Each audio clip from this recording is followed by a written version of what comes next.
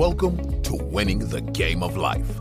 Known as Jungleman at the poker table, Dan Cates has gone from being the bag boy at McDonald's with no friends and a dead-end future to winning over $11 million in online poker, over $7 million in live tournaments, and is a World Series of Poker champion. He has found fame, fortune, been to incredible places all over the globe, and connected with some amazing people.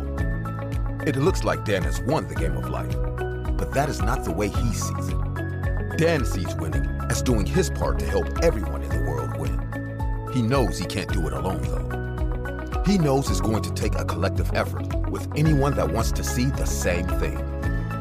Join us each week as Dan starts the conversation to do just that. On the show, Dan will interview incredible individuals that have made the impossible possible. Those that have won the game of life, and those that want to help others win as well.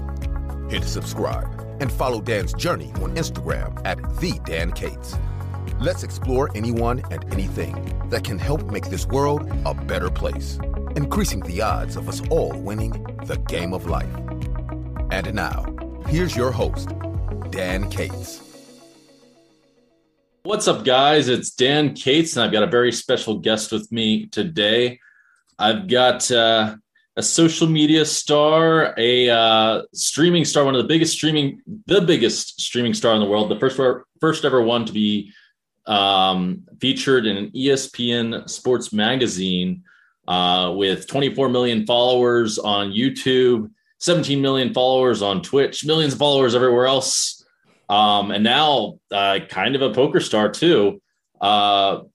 Tyler, what's up? Otherwise known as Ninja. How you doing, man? I'm good. It's an honor to have you on the show. Thank you, man. Honor to be here, dude.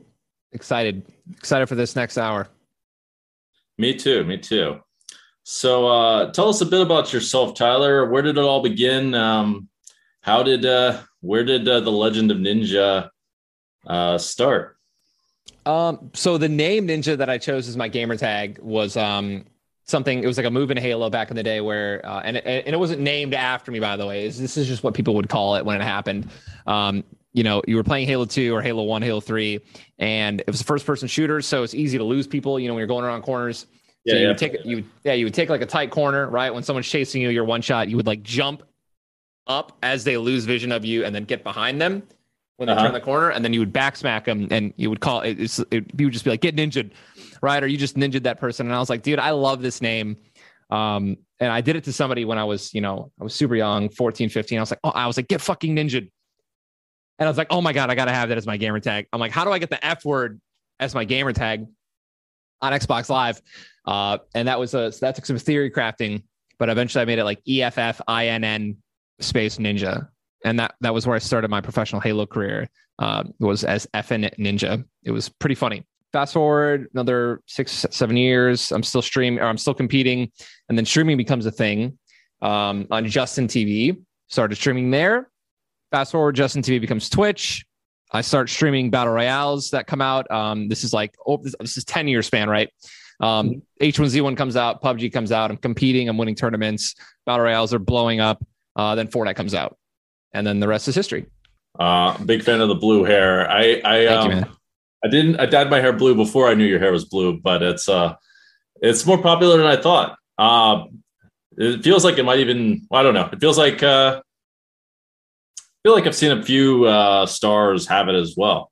Yeah. I think the only one that like I can 100% take credit for was the half blue, half red. Okay. I did it straight down the middle, half blue, half red. And it looked so clean. It was freaking gorgeous. I loved it. And when I washed it throughout months, it faded into an even cooler looking color. And there were at least two other celebrities that did that after. One of them was Chris Brown, and it was the exact same color, straight down the middle. Oh, really? Colorway. Chris Brown dyed the color of it. There's no proof that, because obviously it was never like an interview or anything, or I don't think he's ever been asked, but it was definitely after. It was after, and yeah, man, that was probably my favorite hair colors to date. All right. The red and blue. Yeah. Why the red and blue? Out of curiosity. I just obviously it had to be blue, and at this point we were doing so many colors, and we just wanted to mix something up, right? We wanted to like set the kind of raise the bar and just do something different. And I had a wonderful conversation with my stylist, and they were like, "Let's do like 2 colors." And I was like, all right, sweet, awesome. Yeah, I'm a big fan of raising the bar and being outside of the box. Absolutely, man. And by the way, my name also happened to be given to me. My nickname Jungleman happened to be given to me. People just started calling me that, and that's where the online nickname came from. Jungleman. Yeah. Funny when it's like fate that chooses it or random people. Absolutely, man. Yeah, I mean, it was pretty much the same thing with Ninja. It was like a thing that everyone talked about. It wasn't mine. I was like, dude, I'm just gonna kind of take this. Mm-hmm. Okay, and I know that Halo 3 is the first game you played, right? Competitively, yes, I did play Halo 2. In the basement with the brothers, and the whole neighborhood, right? We're playing and gaming and landing and competing and stuff like that. Okay. So, but I mean, I actually goes all the way back to Halo 1, really. I happen to know quite a bit about that. I never played professionally. I thought I was pretty good. I could beat my friends and all that, but I got my ass handed to me online.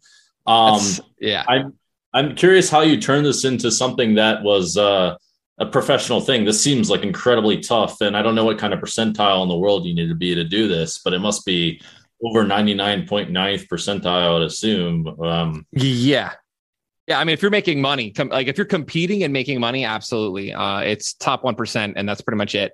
But everyone starts out literally just kind of like you experienced it. Where you're beating everybody locally, right?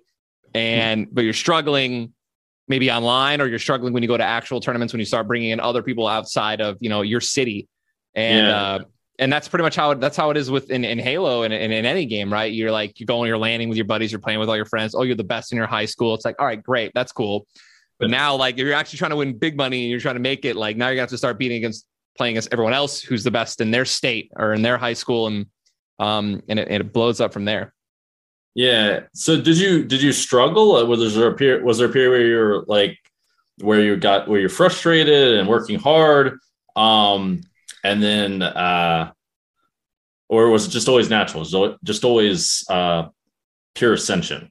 Yeah, it was definitely pure ascension, I would say.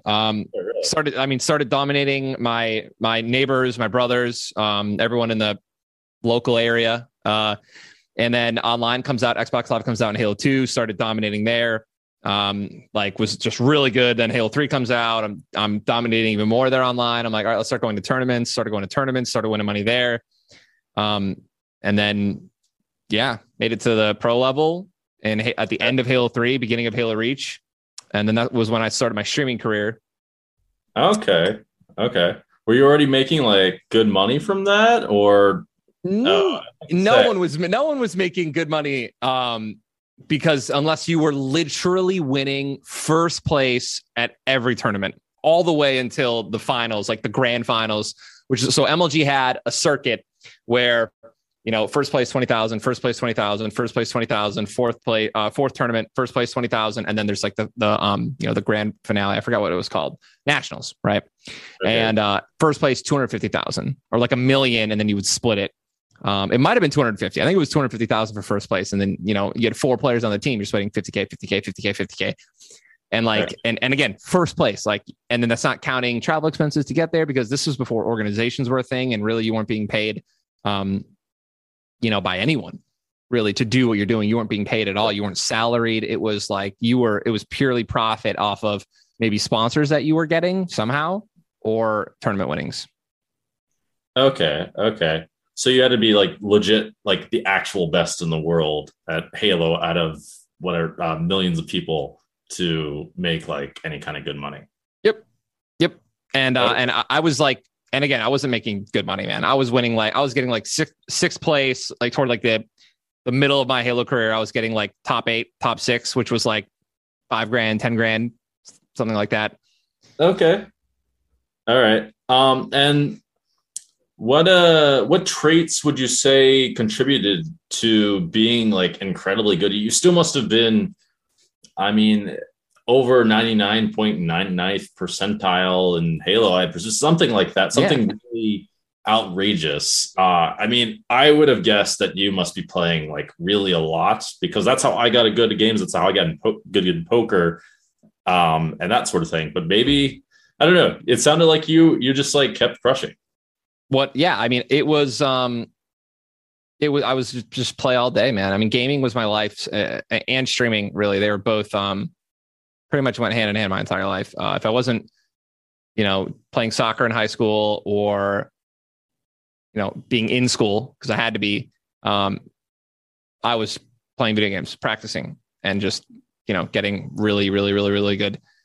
And then when I stopped competing, and basically just kind of went streaming full time. Sorry, my dogs are making an appearance in the podcast. I don't know if you can hear them.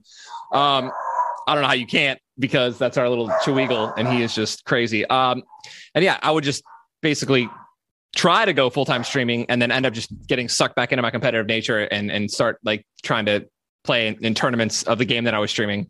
Like that was like H1Z1. H1Z1 is this battle royale game, last man standing wins.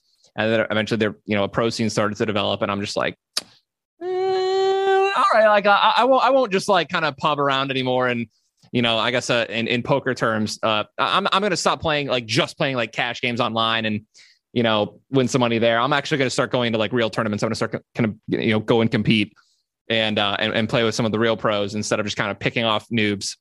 And that's how it's been my entire life, man. I mean, even like a year ago, I was competing in Valorant, a game that came out, and I was, again, I retired, right? No more competing. And then I was like, it was COVID was going on. I was like, you know what? Maybe I'll make a team. Made a team. We started playing against some pros and beating some pro teams. And it's like, oh man. But then again, reality kind of set back in, and I was spending way too much time on the game, and away from, the wife and my family. And I had to, I am able now to see that without someone like having to, snap me out of it and be like, do you know what you're doing? I'm like, I know what I'm doing. I'll stop.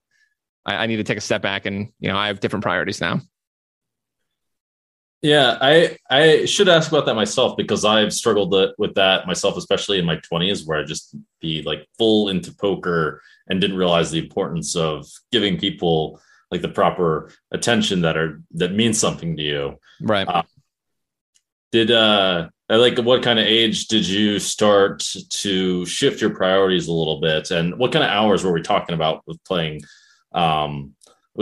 games? Were you just playing like all day, every day? Like, was it like literally 16 hours a day? Or, I mean, yeah, you nailed it. That's pretty much it, man. 16 hours a day, every day for like 10 years, man. I mean, honestly, pretty much my entire life, man. Like after high school, if I wasn't sleeping, eating, or like, I was playing video games or streaming. And I'm 30 years old now. I would say probably like 2 years ago, a year and a half ago, is when I like came to this, magical understanding that like I can take a day off, or even end my stream early and only stream 4 hours or 6 hours, be live at 8 a.m. I can be live at 8 a.m. and I can get off at noon or 2 and have the entire day and an entire night to hang out with family and friends. And that's more than okay. That's not going to hurt my brand. It's not going to hurt me. Yeah, it's an understanding. It's something that I really, really wish I came to a long time ago. And I've been talking to a lot of younger streamers and people who are coming up and things like that, and trying to, teach them what I wish I knew back in the day, which was one day off isn't going to kill you, man. Even ending your stream a little bit early, it's not going to kill you. And there are nights that I wish I had back, and things that I wish I didn't miss. With nights with my family when they had friends over, and I would just be in the basement playing video games instead of, just coming up and hanging out and having dinner. And, but hey, I can't I can't complain, because here I am. I have the life that I have right now. I'm super blessed. And who knows, maybe I wouldn't have gotten here if I didn't do that every night. But I do like to think, again, one or two nights a week, or even one night a week, it's just like take a day off or take a night off. Sure. Yeah. imagine it'd be tough for like you're married. Are you married or Yeah. with a? Oh, okay. Married. Yep. No kids. 3 dogs. So kind of like a kid, man. I mean, truly. Same thing. I was thinking like dogs are like little kids, sort of like. They are, man. We can't leave them for too long, right? Like they're not like a cat. We can't like go on a vacation and have them shit in a litter box for a week and have food that just auto dispenses, right? But it's responsibility. We got that. All right. Yeah, I was thinking like I had a girlfriend for 7 years, and like one thing that I regret a bit, I should have done the day off thing. When I was like grinding full-time poker, 16-hour. It was basically 16 hours of day too. I'd like squeeze in the gym, and otherwise I would just wake up, walk over to the poker room and play at least points in time, and then she'd be there. Then, but it eventually affected the relationship, and it's one of those. Of course. Yeah, man, that's what happened with Jess. That's what happened with Jess. I mean, we got to like I learned balancing not the way I know it now, but I definitely learned it back then with her. When we were, first couple of years of our relationship, she would come over, hang out for the weekend, and like I would stream until like 10 o'clock at night, and she would be there the whole time, and she'd be like on her laptop, and then she'd go work out, and she'd come back, and it's like, are we gonna do anything? And I'm just like, I mean, we could go to dinner maybe, and then I'd like get right back on or some shit, dude. It was. Dude, looking back now, it's like I was delusional, man. So what happened that changed that? What was the magic moment? Was it just you woke up one day and you're like, you know what, maybe I should be a little bit show a little love, a little fucking effort. Yeah, I think she just was like, she just like talked to me and was like, Tyler, do you know that when I come visit? So when I would visit her, I wouldn't bring my setup, and because she was in college when I was, and we would take turns visiting each other every week. It's like an hour drive. It was nothing crazy, and I would not bring my stuff. So like I was already kind of like getting to that moment where I wasn't gaming when we were hanging out, but when she would come over to visit me, I would still stream. And then eventually she was just like, Ty, when I come visit you, I would like if you, if we actually did stuff. It's like, okay. I mean, it was understandable, but then I was also like, I told her like tournaments are always going to take precedent, because obviously like I was still a professional gamer at the time when we started dating. So I had an obligation to get on with my teammates, every night, every other night in practice. Right. That was something that, I was going to prioritize, and I did prioritize for a long time. Okay. Well, it sounded like sort of a smooth transition. Like it wasn't I'm leaving. It was like this is a real problem. We need to fix this. Like it's more like, and then boom. Yeah. Cool. It's nice to learn things the nice way. Yeah. 100%, man. So, related to that, how did you, it sounded like you guys knew each other before you gained a massive following on social media. Is that right? Absolutely. Yeah. We had a crush on each other when I had no social media presence. We just met at a tournament in Wisconsin, a local tournament. She was there with her ex-boyfriend. I went there with my friend who dragged me there because I was the best player in the area and he wanted to win. And we did win. We ended up winning first place in the team tournament. Yeah. And I mean, I was super attracted to her. I thought she was the prettiest. I mean, she was hands down the prettiest girl there. But she was dating someone, I wasn't. So we added each other on Facebook. And then fast forward like 4 years later, we were both single and we just made a date. Awesome. It sounds like almost a Disney love story. It really was. I mean, like, maybe if we met in her hometown when I was visiting, like that would have been like the hallmark moment, where I go and visit her in her small hometown of Wausau, Wisconsin.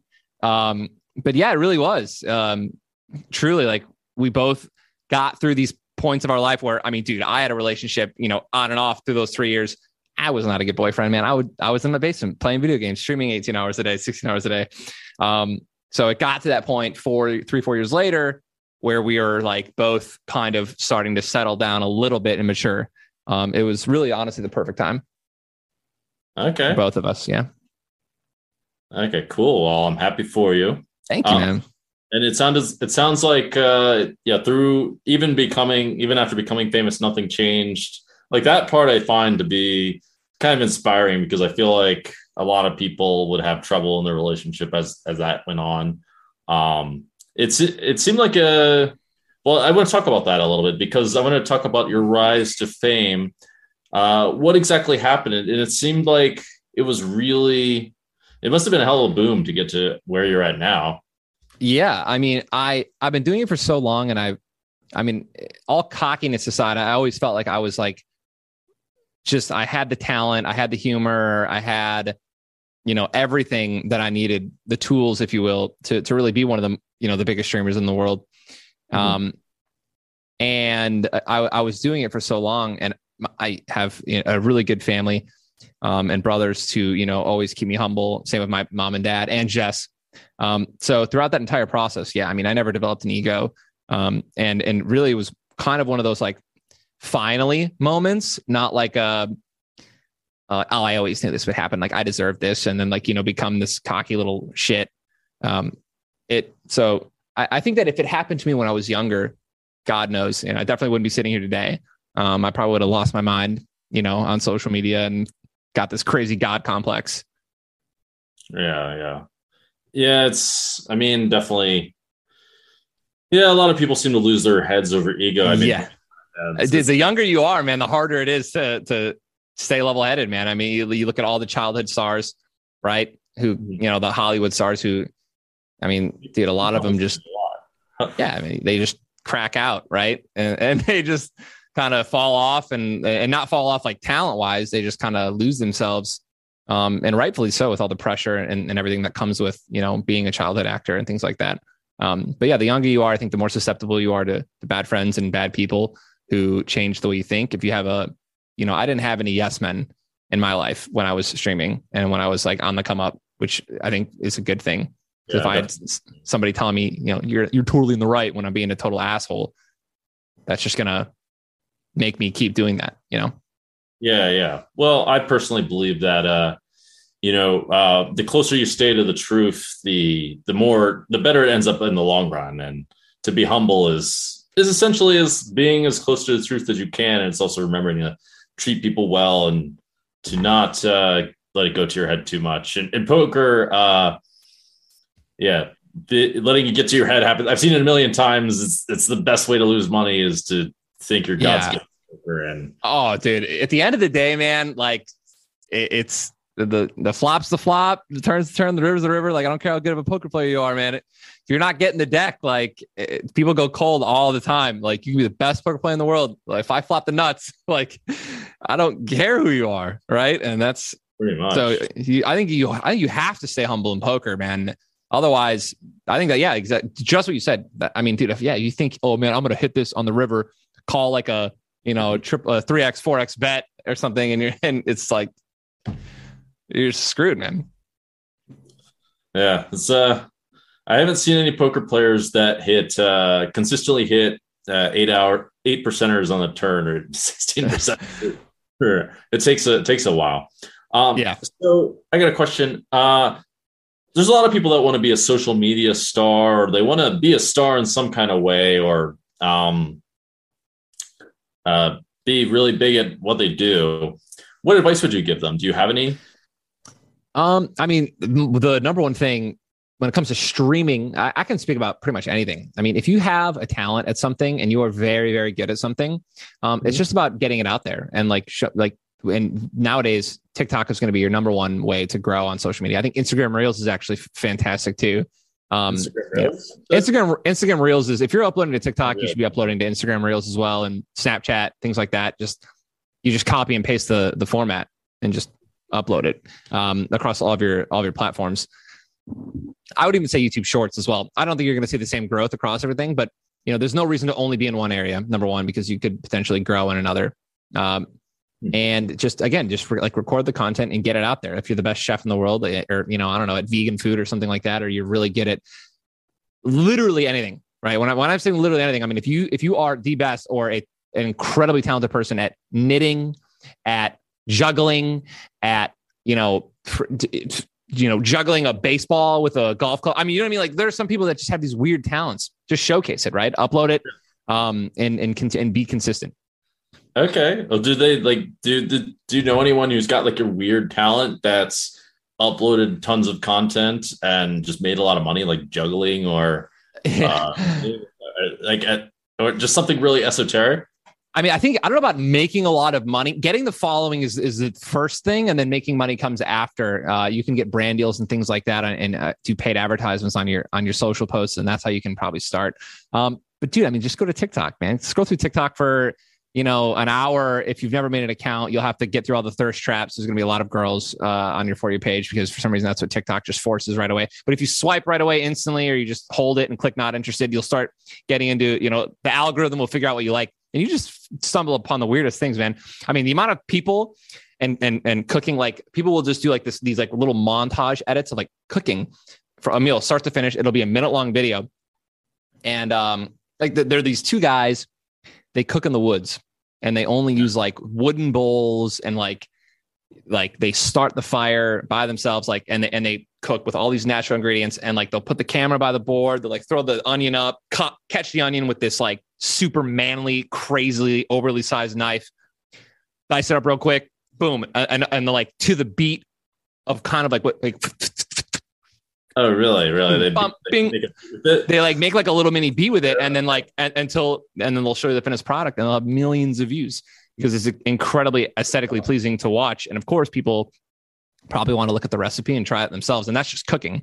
Some people just want to, again, you juggle to a soccer ball to an incredibly viral song, and like that can go viral too, man. TikTok's it's a beautiful beast. Huh. Okay. I guess they can get all the camping sponsorships or something. Yeah, some natural stuff like tents. Seriously, like, yeah. I mean, no one's really going after those, I guess. So. Nope. Okay, who would have thought? Maybe I will check it out myself just to see what's going on in the TikTok world. I've heard it's the way to go. I've heard it's the way to become famous. It's definitely the way to build a following. If like in today's day and age, I feel like a lot of other places, there's really not, there's almost no discoverability on Twitter. I mean, I don't think you're going to blow up on Twitter nowadays. Like, you kind of just get a following and then tell them to follow you there, if that makes sense. And then you kind of, sure. Then you tweet your thoughts and shit like that. And then maybe you'll grow. I think that's one of the platforms where you need a following to gain a following, right? Like TikTok, you can just create really good content, and that'll hit the algorithm and it'll push your content. Whereas like Twitter doesn't like push tweets, Okay. That makes sense. It's interesting. I always personally thought you had to, I guess you have to find a way to get out the talent anyway. You can't just like, it's not going to spread itself really. It's 100%. And that's why YouTube and Twitter YouTube and TikTok and Instagram Reels. Like, that's why there is an algorithm that exists where if there's a watch, like it will hit someone's recommended or For You page or their subscription feed or whatever on, whatever. And if someone watches it, it's like, oh my God, the first person we showed this to watched the entirety of it. Or the first person we showed this to watched it twice and shared it. And then, so now it pushes it to more pages. And then it's like, oh, that person watched it and shared it. That person watched it and shared it. That person watched it 3 times. Like, and then now all of a sudden, and then it just, dude, it's like a crazy web. It's awesome. Okay. And those are the main ways you cultivate and grew your brand. What about like mainstream media? Like what about interviews and things like that? Or that's more like traditional media, right? So yeah, super important. I think you're hitting different people in different ages, right? I think if you're, when I go on Jimmy Fallon, I'm not going on there for the kids. I go on there for people my age who might be watching late night television, of course, and the adults, right? The like my parents and grandparents and things like that. They'll watch that and they can bond over that with their kids and their grandkids and things like that.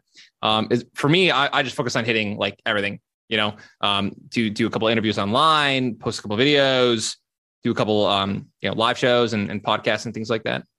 Oh, okay. And was there like a big tipping point? Was it really gradual, or were there the points where it just boomed for no inexplicable reason? Maybe there was, or So again, you usually have to. So this was like before TikTok, where I blew up before I even started uploading to TikTok.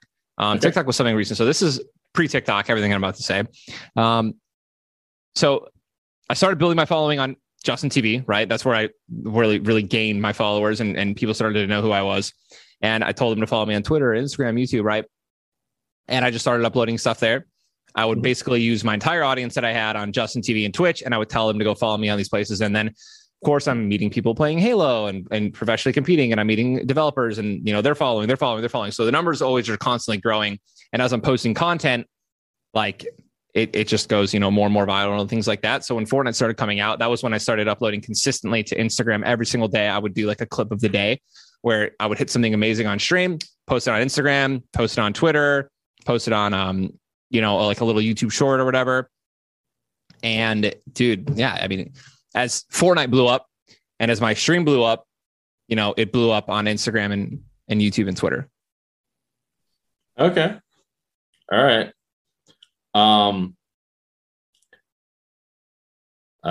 I had a thought, but I totally forgot what it was. It'll come back. Really exciting to watch it grow. Like this was, I mean, I actually think it's one of the most exciting things to just grow in the first place than to actually, then even once you get there, it's kind of like you just stay there is what I would think. But it's going to a new, at least it's like getting to a new place in life. At least that's how I was when I was, No, yeah, definitely, man. Definitely. I mean, I think that, luckily I had everyone in my circle tell me that like the numbers wouldn't stay. Like what's happening to you is what happens to someone, maybe like one person in a year.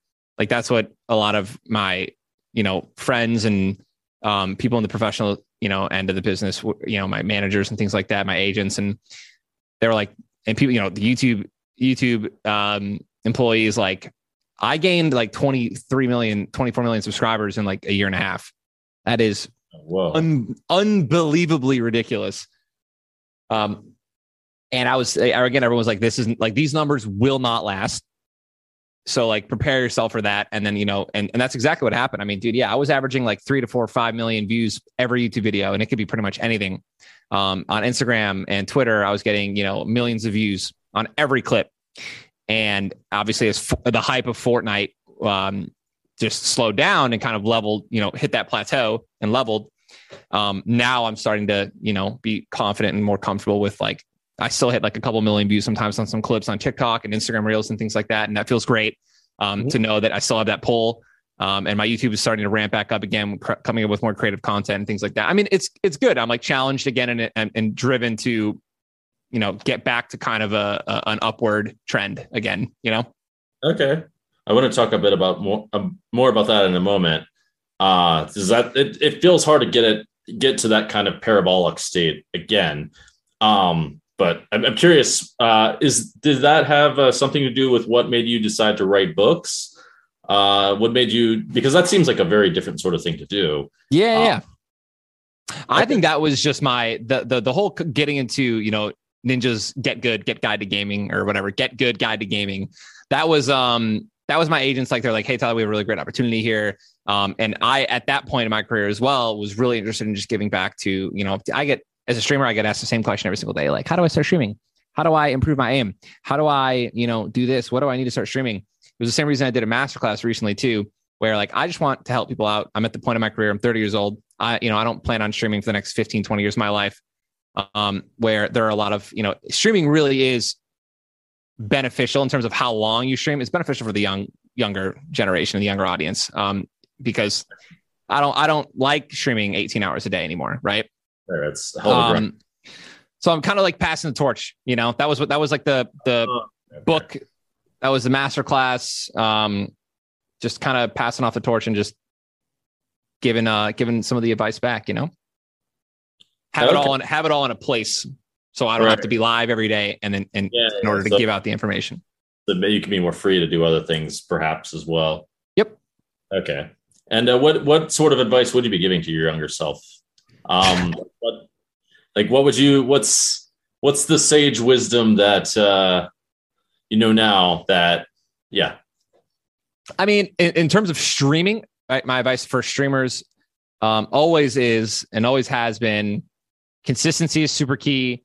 But if you have to genuinely ask yourself, like, do you have a gift? Like, are you gifted?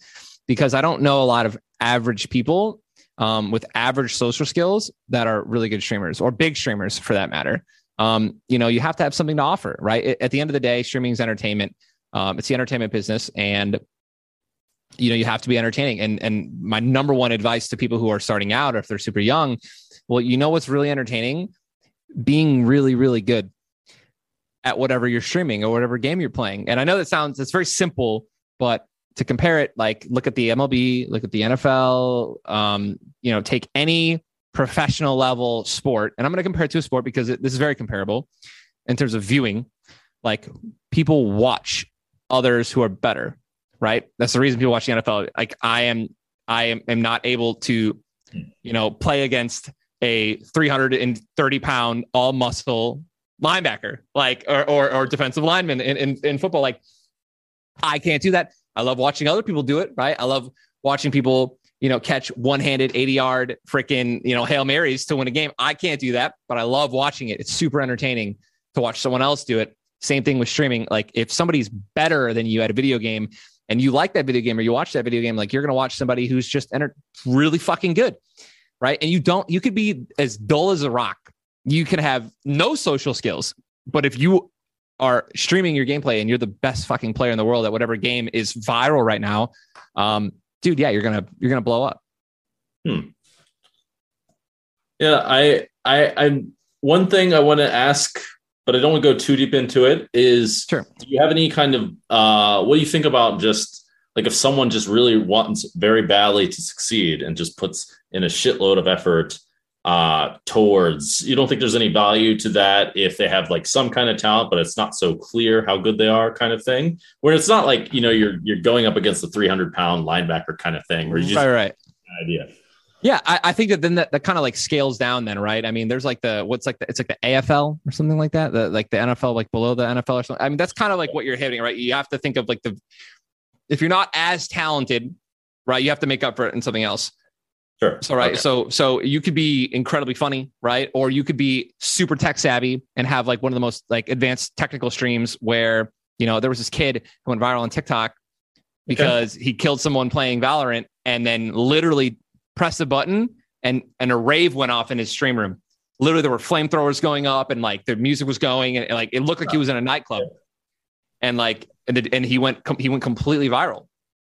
Okay. And it's like, the guy got one kill, but he turned his entire stream room into a rave. Like when he got the kill, like shit like that. You know what I mean? Like be super creative on that, on the technical side. Or again, some people are really great at creating communities. So you can be like the chillest streamer, listen to the most amazing music, and you just have this great environment, and you just kind of build your community from there. Again, I think it's that way it takes longer. That's a long game. But yeah, building community doesn't sound like an easy thing, but those seem like great examples for people that aren't savants or geniuses or whatever in some really obvious way, because that probably accounts for a lot of the population in some kind of way. It's just that they need to change their angle, just find some way to stand out that's not like dealing with the 300-pound quarterback or like trying to beat you at video games kind of thing. Exactly. Okay. And what do you see the future of gaming and streaming? It sounds like you don't want to stream that much anymore. But I mean, it doesn't sound like you're going to quit video games anytime soon. And now you're interested in poker, it looks like. Oh, absolutely. I know you played a little bit in your when you were younger, not childhood. Yeah. It sounds like you have a bit of experience. So yeah, talk about the future. What do you think?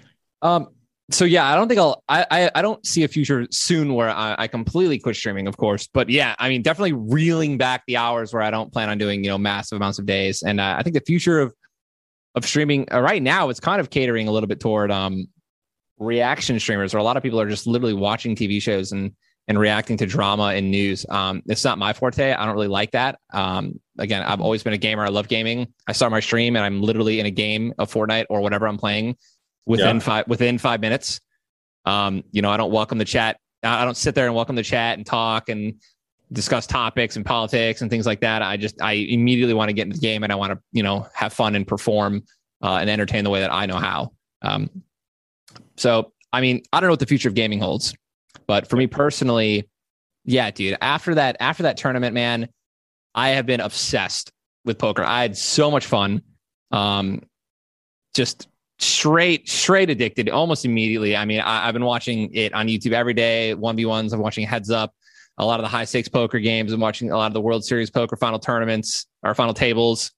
My brother-in-law came and visited. We went to a poker room that's like 30, 45 minutes away. Local poker room is a $220 buy-in. Obviously, like, chump change, but I didn't care because I'm trying to learn how to play the game, right? I want more experience than just like playing online right now. And there were like 80 people, 80 buy-ins, super chill. I got 5th place. Oh, not bad. Yeah, dude, not bad. 5th place, man. My first ever it was my first ever tournament style poker tournament where it wasn't like, it wasn't a cash game. And that was, dude, it was, oh man, it was invigorating. I loved it, man. I played fucking phenomenal. I didn't have a single bad beat. That's how I know I'm having a great day or I'm just playing really good poker. Is like, I don't have any bad beats. I'm not calling something on the turn of the river. I'm not where I'm just literally. Oh, okay. Yeah, that is true. The less bad beats you're giving out, the better the general sign is. Right. I think someone told me that when I was just starting out and trying to figure. When I was back in my early days, but it makes sense, right? Because the more you're sucking out, it's like the more you have to get lucky.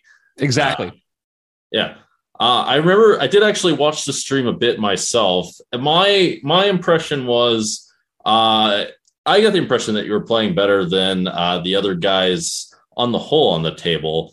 I'd have to. I didn't watch the full stream, so I don't know.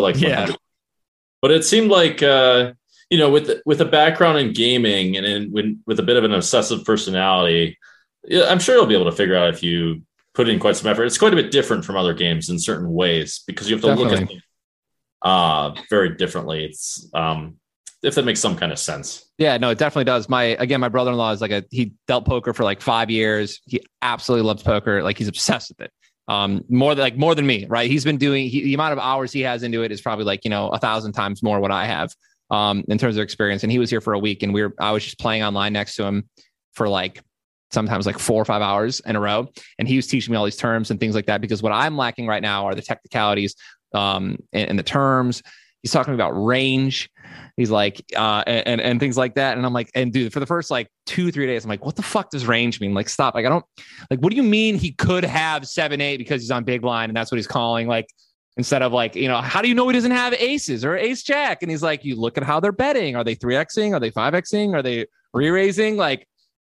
I'm starting to accumulate the minimal knowledge to be able to now use, my gaming talents and actually be able to perform really well. And what I mean by that is when I was sat down at that table, I was immediately looking for tells on people. And I feel like I almost had pretty much everyone down instantly. Again, I don't that night, my only bad beat that I remember that was just horrible was to fucking Mr. Beast to all in me because of what is it when you so the big blind was 200 and they made it 400, then 800, then 1600, and they just kept going around. Yeah, they straddled the shit out of it. And he was he was pot committed basically because he had 24K or some shit. I have ace king. He's at queen 6. Yeah. And the flop comes queen 6. And that was the only bad beat that I had. But other than that, I was on point. It felt good. And pretty much the same thing at the poker room too. I had great reads on people. I didn't have any bad beats. And it's dude, I'm obsessed with it. I love it. I mean, if you do you plan on playing lots of tournaments, or how do you plan on using this? So you just want to play and it's fun and that kind of thing. Do you have any ideas for your brand for what you want to do with it, or what are your plans? Dude, I'm thinking. So right now for me, it's about just getting as much experience as possible so that when I plan on going to tournaments that I'm invited to, I'm assuming hopefully there's going to be another, celebrity tournaments or whatever, where, influencers and things like that, those will probably, pop up. I think Phil Helmuth's already hit me up, and so is Jason. And like inviting me to things, and I just don't want to get. I don't want to get fucking swindled, right? I'm not trying to go to these tournaments and just get raked, $100,000 buy-in cash game, and I'm just getting fucking railed. I would. I'd have some advice on that sort of thing, but go ahead. Yeah, no. So again, I plan on, and dude, I can afford to lose that and be a part of those types of games and just kind of get the experience and have fun. And that's really ultimately like what I'm looking for. I think to start is just have fun. Mm-hmm. And I'm going to continue to take it like very serious because I do want to improve. And that's a competitive nature in me. I'm going to keep going to the poker room that's near me and just keep playing like low stakes and just kind of, get my reps in and just kind of iron out the shittiness. Yeah. No, that's actually a great idea. That's what you're supposed to do. Exactly. That's the perfect thing to do. You're not really supposed to say your strategy publicly, but it doesn't really matter because no one's going to they won't be intimidated until you like show that you're really crushing them and that kind of thing, or they think you are kind of thing because you're new to it and they're going to think, oh, let's play with this guy kind of. That's all. Yeah. I sat down at this local table, and the people at the poker room, like the employees knew who I was, but none of the players did. It was like 40 to like 70-year-olds was like the range of people that I was playing with at the start. And I had people that were like calling me really early on some bad cards like that they had. And I'm sitting here like only playing, pretty much premium hands my first couple of hands. Cause I'm not trying to get fucking sucked in early. And I was just, I'm just crushing them. I'm like, what are you calling with that? Like, I got a real read real fast on the table that like they weren't very good, or like a lot of them were calling for like, I could just tell them like, this guy's on a straight draw, this guy's on a flush draw. Like, they're check calling. And that's what my brother taught me going into it. Like, and cause he always told me to check call if I'm on a flush or a straight draw sometimes. And I would just call him on. It's not always, I know. Yeah. You want to spice it up every now and then. You want to do a little. Right. So I also, I want to say, don't listen to Phil Hellmuth all the time. I don't 100%. Know. Dude, I've been watching so many of his heads ups, and it's just so, dude, like sometimes one of the guys is this big shirtless dude, this big beef head man, and he got under his skin so bad. Like he was like Phil, he completely just full tilted, man. He was like making just ridiculous raises and random calls. And he ended up losing. But yeah, at the end of the day, I don't know. You gotta stay level headed, and that's what I'm gonna try to do. No, for sure. Well, you have to. One important thing that I think a lot of poker players forget also is you have to have fun. It's a bit underrated that people don't intuitively understand or whatever they have to do to have fun at the poker table for all sorts of reasons. Right. It's hard to have fun when you're losing. That's real talent. That's one thing. One reason why I think it'd be cool if you get involved into poker, you'd be able to play a lot of private sorts of things that would be good for you if you handle those situations right. And it's even like you could even make decent amount of money. I don't know what's big money for you. Dude, for me, it's just how again, I'm playing right now, and I would attend these types of tournaments, these types of poker games for experience and like for fun. And again, dude, from a brand standpoint, dude, this is something that, dude, this was not in the cards, pun intended. It was super last minute. I'm getting my hair done. Literally, I'm getting my hair done. I'm sitting in the chair, getting my hair colored. And I got a DM like, hey, are you going to be the ninth seat tonight in the game? Yeah. And I was like, fuck it. I originally said no. I was like, nah, man, I can't do it. I'm good. And then Ludwig, the guy who hosted it, was like, oh man, that's a shame, dude, because it's like, this is an opportunity that I wouldn't pass up, is what he said. And I was like, and I just had this urge. I don't know what it was. I was like, yeah, all right, man. All right, I'll do it. I'm in. And now like this is like this world that I'm reaching so many new eyes, and I'm genuinely loving it. That I think hopefully I can bring. It's like a wombo combo, right? I love to come to a lot of more of these tournaments with some of these bigger guys and basically skip the line, which I feel like is what I've already done. But hopefully I'm bringing super fresh eyes and a bunch of people to Texas Hold'em, man. Yeah. No, you can absolutely, you can do both. Actually, you can. I imagine you would. It's it's got a bit of a unique audience, I would say. Definitely. And yeah, you can definitely skip the line quite a bit. So that might be fun for you. Yeah, I mean, it's already like the me continuing to go down the path of poker right now. It's already like it's the same thing when I did first time ever on Jimmy Fallon or on The Masked Singer, where I stepped outside my comfort zone and I did something that like I don't normally do, which is stream. And I have people coming up to me and they're like, "Bro, I saw you on The Masked Singer. You were dope. Like, oh my God, you're Ninja from The Masked Singer." And it's like, it's just so weird. I'm hitting like, this never happens. People say, "Hey, you're the YouTuber." And now, dude, I mean, I'm chilling. I'm walking around, I'm going to bars and things like that or whatever. And I'm like, "Yo, dude, that poker game, man, I caught you. I didn't know you played poker, bro. I saw you on that." And like, "Yo, you're that guy from poker." And it's like, dude, it's mind blowing. Awesome. Well, I'm happy that that you're getting like new recognition from it. Sounds like you enjoy that sort of thing as well. That you enjoy the fame a bit. I want to ask.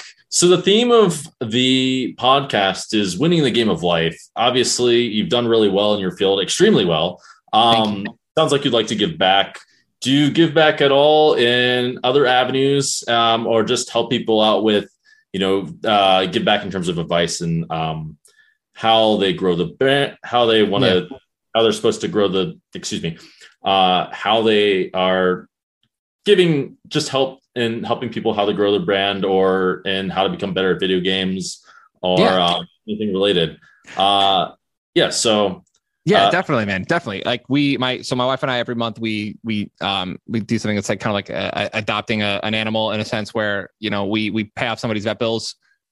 Jess will tweet out and we'll, go through a couple of people's tweets and replies if they're having struggle with, their animals and things like that. And we'll just Venmo them, cash. We'll obviously ask for like, receipts and pictures and, evidence, of course, that, they're actually have these animals and things like that. That's like some little stuff that we do. A lot of my friends are super active in doing charity streams. One of my buddies, Dr. Lupo, he does these massive charity streams every year, raises money for St. Jude. Heavily donate there every year and sometimes participate in doing like a stream block where I'll take over the stream for like an hour or two and try to raise as much money for my fans as possible and things like that. I think, man, we don't, dude, it's whenever we see something that we believe in a cause, it's something crazy. Sometimes we don't even tell people about it. Right. We don't, "Hey, everyone just donated 100,000 to, just enter, whatever charity here." And so Jess and I are always looking for charities and things to support. Okay. Awesome. It's inspiring that, people in your position are giving back in these kinds of ways, showing that you believe in these higher virtues, because not everyone in who is made it to the top essentially is doing these kinds of things. And people even say that everyone's selfish at the top. I don't believe that. But I've seen a lot of both sides, frankly. Yeah. And I also I read a little bit about you. I read that you only support things that you believe in. I personally think that things like that are really important. And I think that ultimately supporting things that, if you support things that you don't believe in, it ends up being, it's just basically, I think people should only take sponsorships for things that they believe in and not support the bad things. There's a lot of that out there.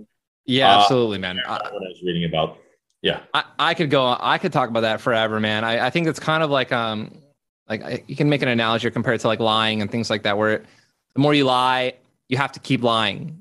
Oh, 100%. Lie, right? You have to add to the lie. And that, dude, I get like severe anxiety watching movies or shows that are based upon like betrayal and lies. It's dude, it's like I like sometimes like I can't even watch it because I put myself in their shoes and I imagine the amount of stress that they have, like every single day, every waking moment of your life, you're thinking about like, what if somebody knows, or like, what if this person tells, or what if, so yeah, I mean, I take that in every aspect of my life when it comes to, brand deals and things like that. So, for instance, I was with Rebel for several years. I loved Rebel. I love the company. I love the energy drink. We couldn't come to some terms, and we ended up both going our separate ways. The next company I picked up was a company that I literally started drinking, G Fuel when I was starting out streaming 10 years ago, a decade ago, something again that I believed in And it's it feels good knowing that if anyone ever calls me out or haters or whatever, and they're like, oh, dude, you're a sellout. It's like, listen, man, I use the products that I'm sponsored by. Like, you know, I've had my agents and people and companies come up to me all the time and they're like, hey man, we'd love to give you X amount of money to do this and this and this. I'm like, well, I don't use your product or I don't like it. So like, it's just not going to happen. And that's not always, you know, agents aren't always the happiest when things like that happen, but well, you have to like the right people for sure. Absolutely. No, I mean, it's no, I forget what I was going to say. One thing I've always believed in is the truth. And I personally believe that if the truth is bent in some kind of way, it'll ultimately in the really long run in poker terms. I don't know if there's some kind of equivalent in gaming, but it'll in the super long run, it'll hurt even the person who does lie. And as you said, you need to know the lies that you've told and you need to keep lying and keep perpetuating it. And it's really easy to forget little details, and supporting brands that you don't believe in is lying, in my opinion. 100%. I totally agree. And it leads all your fans astray and that kind of thing. One last thing. Yeah. So what are your plans for the future? How do you plan on building your brand? And yeah, what are the new plans? What's the next generation of Ninja? What's in the cards for the next generation of Ninja? I think so. We just had this big rebrand, a much simpler logo, a little bit more professional, more clean looking. Recent, so that was, you know, one of the steps. We just recently started. One of our episodes came out where I did some voice acting for a show called Duncanville. We did their season premiere of season 2, I think, and it was. I thoroughly enjoyed it. Loved that. So I think, you know, any and all voice acting, you know, super. I love doing stuff like that. And yeah. And then unexpectedly, I think the poker stuff, man. I'm in a very unique opportunity right now where I am in love with something that I didn't realize how much I really enjoyed. And again, I've kind of like catapulted to this position where I'm able to, you know, go to these types of big tournaments and get invited to things like that. So I think it's just more poker personally. Okay. All right. More cards in the cards, man. All right. Well, yeah, man. Keeps things simple. Okay. Is there anything else you'd like to talk about? Okay. I don't have anything left on my end, man. All right. Well, it's been great having you, Tyler. Look forward to seeing what you accomplish in poker. Thank you, man. And look forward to your career rising and for you setting a good example for other people to, you know, who rise to the top and, you know, want to, succeed in a big way in their career and support all the things they believe in and even support altruism, whatever. Love it, man. Good job. Sounds good, dude. Yep. Nice to meet you, Daniel. Thank you so much for your time, bud. Yeah. Thank you. Yep. Bye. Thank you for listening to this episode of Winning the Game of Life. Tune in next week for another great episode. Of course, hit subscribe and follow Dan on Instagram @TheDanCates.